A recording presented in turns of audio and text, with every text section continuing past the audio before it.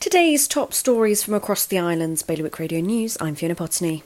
The Channel Islands coronavirus toll has hit 3 after a second case was confirmed in Jersey.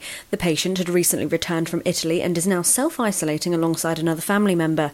More than 1,300 islanders have since demanded Jersey be put on lockdown during the pandemic, though Jersey health officials say that more than 80% of cases are mild.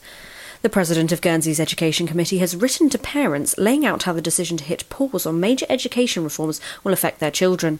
Deputy Matt Fallais explained current secondary school admissions arrangements, but noted they may be temporary depending on the next state's decision.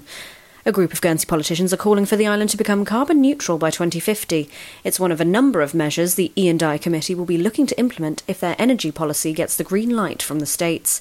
And a shop in Jersey is offering free hot drinks to emergency services workers. Samurai Store's 19-year-old owner says it's one of many ways he's hoping to give back to the community. For more on all these stories, visit bailiwickexpress.com. Your weather, sunny periods and occasional showers with a risk of hail. Top temperature of 10 degrees. That's the Bailiwick Radio News, supporting Liberation 75.